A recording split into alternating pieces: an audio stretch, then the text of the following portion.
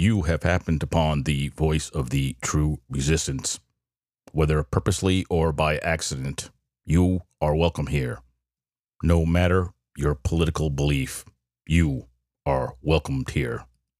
My purpose is to voice my opinions on current events, promote civilized discourse, and hopefully do my part in reining in the extremism displayed by all sides. Hopefully, this will help enable us to solve our differences peacefully and with respect. I will not be quoting references or links to the items discussed. You are an adult, so use your choice of internet search engine and do your own research. I will, however, be recommending sources of information from time to time. I'm not here to change your mind. My mission is to provoke thought. Again, let me stress that the items discussed here are my opinions. Welcome. The resistance to extremism begins here. Start transmission.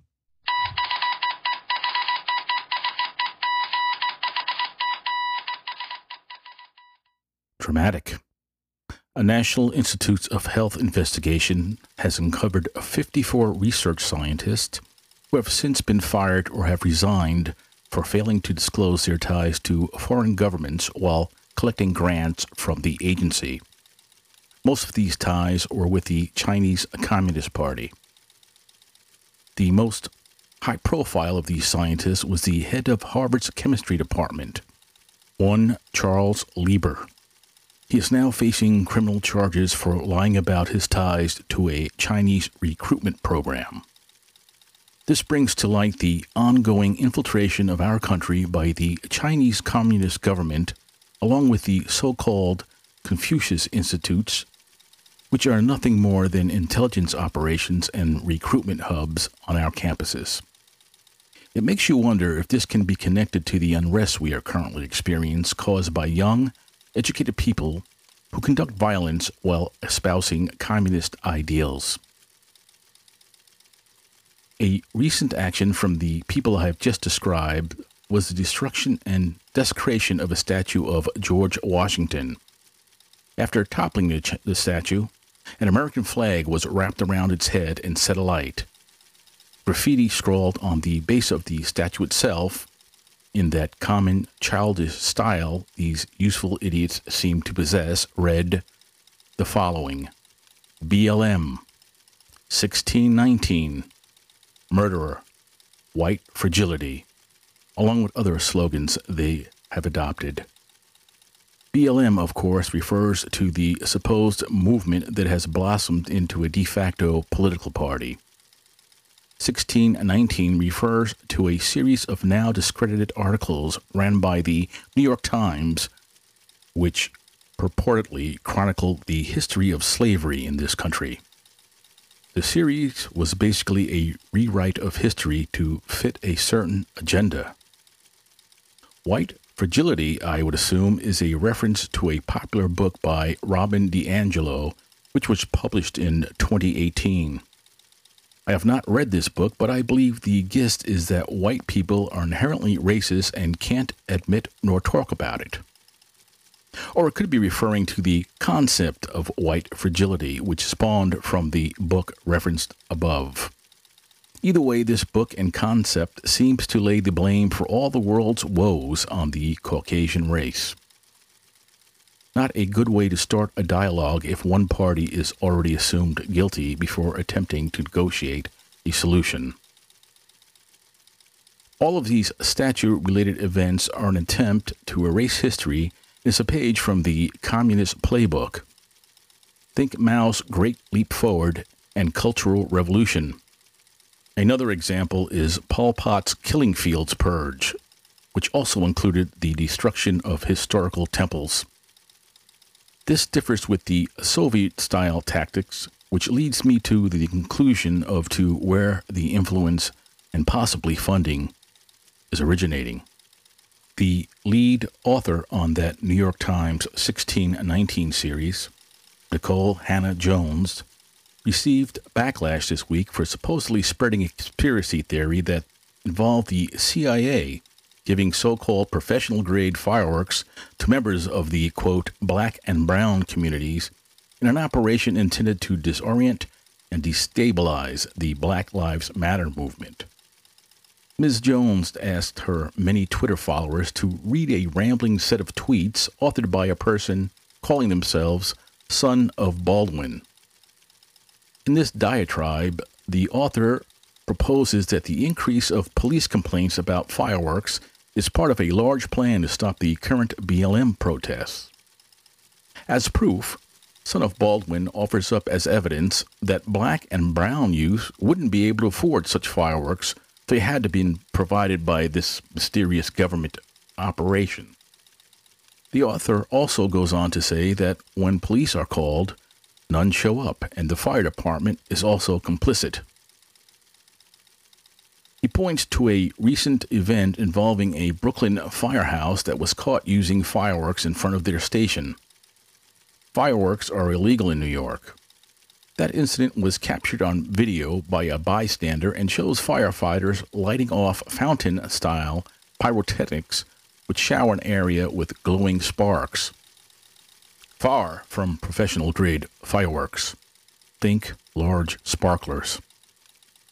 I, too, have noticed an increase this year in the amount of fireworks being used in my suburban area, but none of them have been professional grade.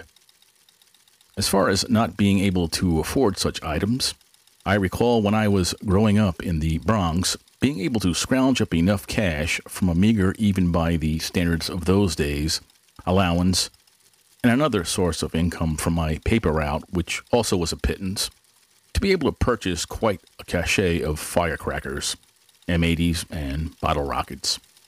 Back then, the laws weren't enforced concerning fireworks, and starting in June, once school was out for summer, us bored kids would start lighting our purchases off.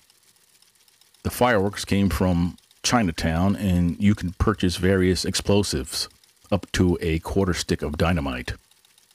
Still, far from professional grade stuff, which is basically military grade without the shrapnel. If you think there are a lot of fireworks now, the current level pales in comparison to what I experienced back then. Now, as far as police not responding, I seem to recall the main demands of the BLM protests were the defunding and outright banning of all police forces. Sometimes you get what you wish for. Also think of what has been going on lately. Massive rioting and looting, which has included trucks. So if there are professional-grade fireworks in play, perhaps that is where the supply is originating from. I'm sure the price is right also. The result from pointing her followers towards this conspiracy theory is that Ms. Jones deleted her Twitter account and started a new one. Unfortunately for her, the internet is forever and nothing, and I mean nothing, is deleted from it. The point I'm trying to make here is that people like Ms. Jones hold powerful and prestigious positions within our mainstream media and can influence thousands or perhaps even millions of people. If Ms. Jones and her fellow journalists have abandoned fact-based journalism and have substituted agenda-driven reporting in its place, how can they be trusted? Speaking of influence, one of the founders of the Black Lives Matters movement / political party, named Patrisse Cullors, admitted that 2 of the 3 founders are, and I quote, are trained organizers, are trained Marxists, super versed on ideological theory, end quote. Add to that a recent interview from the CHOP area in Seattle with a BLM leader standing next to an older, armed gentleman who stated to a reporter while being videotaped that the goal is to tear down the system. There you have it. This is not a movement based on racial inequality. Go to the group's webpage yourself and read their manifesto. They state on their website that the group is not a charity. So where do all those millions of dollars in donations they have been receiving go? They refuse to answer this or even acknowledge the question when asked. Another thing you can do is try and donate to this cause online. You will be redirected to a website named ActBlue, which is primarily a service for donating to the Democratic Party. Now, I'm not saying that the BLM donations are going to the DNC, but I feel donators should know where all that money is going. How about some transparency? Or does that even apply to organizations such as BLM? The stepmother of the police officer who shot Rayshard Brooks was fired from her job at a mortgage company at which she was employed. Her co-workers claim they didn't feel comfortable working with her and by employing her created a hostile work environment.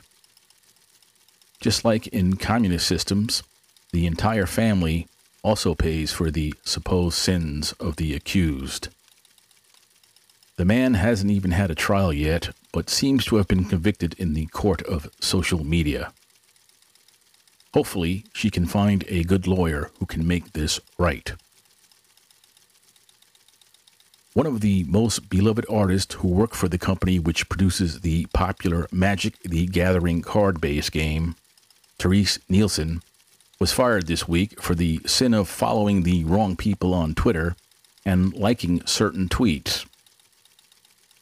After working at the company for 24 years, she was let go for following InfoWars, Mike Cernovich, and Jack Posobiec, and liking some of their tweets.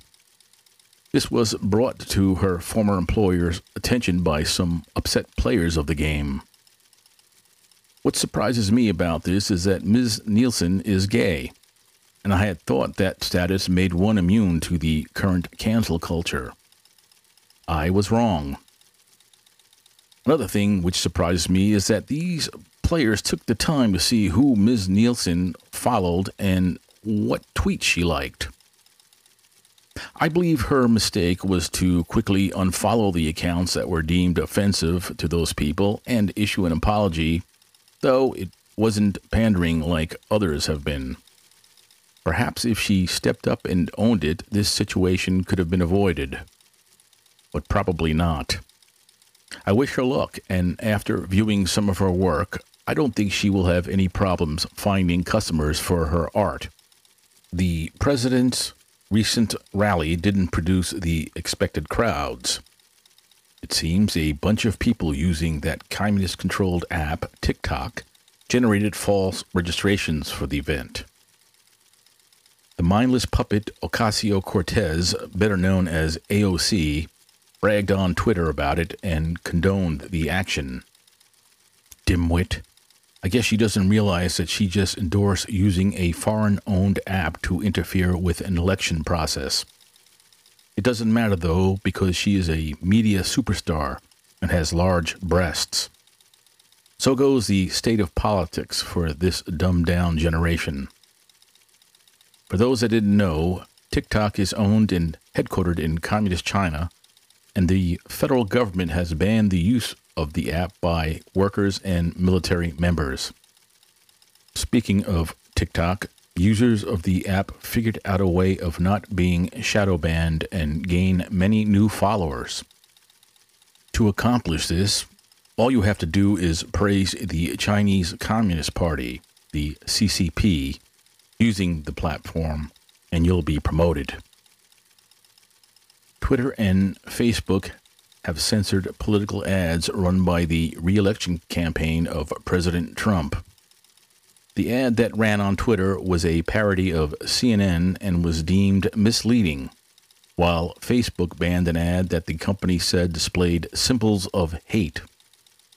The image in question was a red, upside-down triangle they claim was used by the Nazis in concentration camps. That might be true, yet Antifa uses the same symbol on a Facebook page that hasn't been removed. Twitter also banned a tweet by the president which warned that people pulling down federal statues will be prosecuted to the full extent of the law. Twitter deemed this threatening. Speaking of social media, the apps Gab and Parler are alternatives to Twitter that don't censor free speech. Gab has been banned from the iOS and Android platform app stores a long time ago, but an APK for Android and a progressive web app for iOS have been introduced. Parler, on the other hand, has a beautiful native app for both platforms, but was something of a ghost town until recently.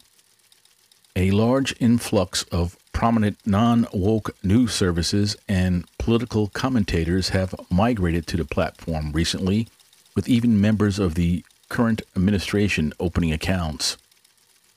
This includes Donald Trump Jr. as well. There are rumors that the president himself will also join Parler, which will put a dent in the Twitter monopoly. Unfortunately, along with the mentioned migration, trolls have also made the trip, but not yet to the levels that you see on Twitter. We'll see how long Parler can last before it becomes a mess like Twitter or gets banned from the iOS and Android platforms. Last week, NBC News teamed up with a UK-based entity with links to the British Labour Party called the Centre for Countering Digital Hate to try and demonetize the conservative news site TheFederalist.com with Google Ads. This action would have basically cut off the revenue stream that allows that publication to exist. NBC ran a story complete with a supposed statement from Google reporting this as fact, with the author of the article even including a passage bragging that it was her news division named the Verification Unit that was responsible for the banning. The reporter, UK-based Adele Momoko Fraser, even took a virtual victory lap on Twitter. Her tweet read, "Thanks to Stop Funding Fake News and the Center for Countering Digital Hate for their hard work and collaboration." This was followed by hashtag Black Lives Matter. Later, she edited the tweet, dropping the hashtag Black Lives Matter. Then a strange thing happened. An undercurrent from both liberal and conservative aisles started bubbling up condemning this action. Google walked back their statement claiming that the Federalist was not demonetized but merely investigated for hate speech, and a solution was reached which would enable them to stay on the ad platform. I guess the corporate lawyers earned their paychecks in this instance. As a result, NBC had to update its article and Ms. Fraser deleted her tweets. Here are the issues this whole episode has brought to the forefront. Why is a large conglomerate like NBC trying to ruin a much smaller rival, and why would Google even entertain this? Why is NBC, a U.S. company, teaming up with a foreign entity to accomplish this? Shouldn't NBC's verification unit stick to verifying its own reporting, not looking at other publications' product? If the government was thinking of breaking up the tech monopolies before, they are definitely going to take action now. The hashtag used for Ms. Fraser's initial victory tweet tells it all. There is no fact-based reporting happening on mainstream media, and they wonder why there is declining view and readership of the fantasies they put out for consumption. Continuing with media, National Public Radio, NPR, which is funded with taxpayers' dollars, got caught trying to credit a protest incident involving a car to a right-wing extremist attack. The only problem is that the pictured event used in the now-deleted tweet accused right-wing extremists turned out to be the victim, and the peaceful protesters depicted as victims wound up being arrested for assault.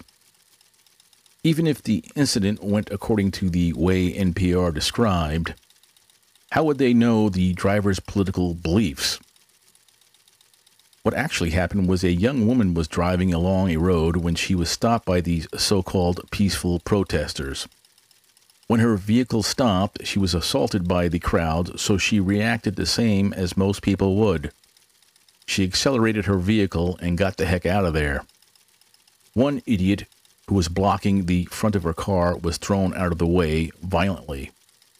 The woman reported the incident to the police, who arrested the offenders after viewing footage from a police camera which caught the whole thing on its lenses. Now for some news from overseas. It seems the Chinese Communist Party is trying to use the chaos it unleashed on the world via the COVID-19 pandemic to flex its muscles. It's no secret that the United States and India have seen their relations warm recently and have accelerated after the pandemic. To counter this, the communists decided to heat things up a little on their border with India. After a few incidents of fistfighting between members of the two armies, China decided to escalate the situation by building a structure on the Indian side of the line of control. After Indian forces destroyed the illegal structure, a group of communist soldiers attacked with rocks, clubs, and barbed-wired wood. This resulted in the death of some of the Indian troops. Not letting this go, Indian troops then crossed the line of control and fought hand-to-hand with the communists, resulting in casualties on both sides. While the India government reported 20 dead, China hasn't reported a number, but has admitted they suffered casualties also. If the communist government is not reporting casualties, that means they must have been significant. Normally, the Communist Party would use an incident like this to whip up the local population and to keep the people's minds off domestic problems like the faltering economy. That they didn't do this is telling. Continuing with China, it appears the COVID-19 pandemic is again spinning out of control. The capital city of Beijing is locked down and was placed on military footing, and 3 provinces bordering the city have suffered the same fate. This follows a previous large outbreak in areas close to the Russian border with the country. Editorial. If you didn't know it, the video game streaming service Twitch has a few channels live streaming the so-called peaceful protests. Offhand, I don't know the names of the channels, as I'm too lazy to look them up. If you scroll through them using the app, you'll come upon them.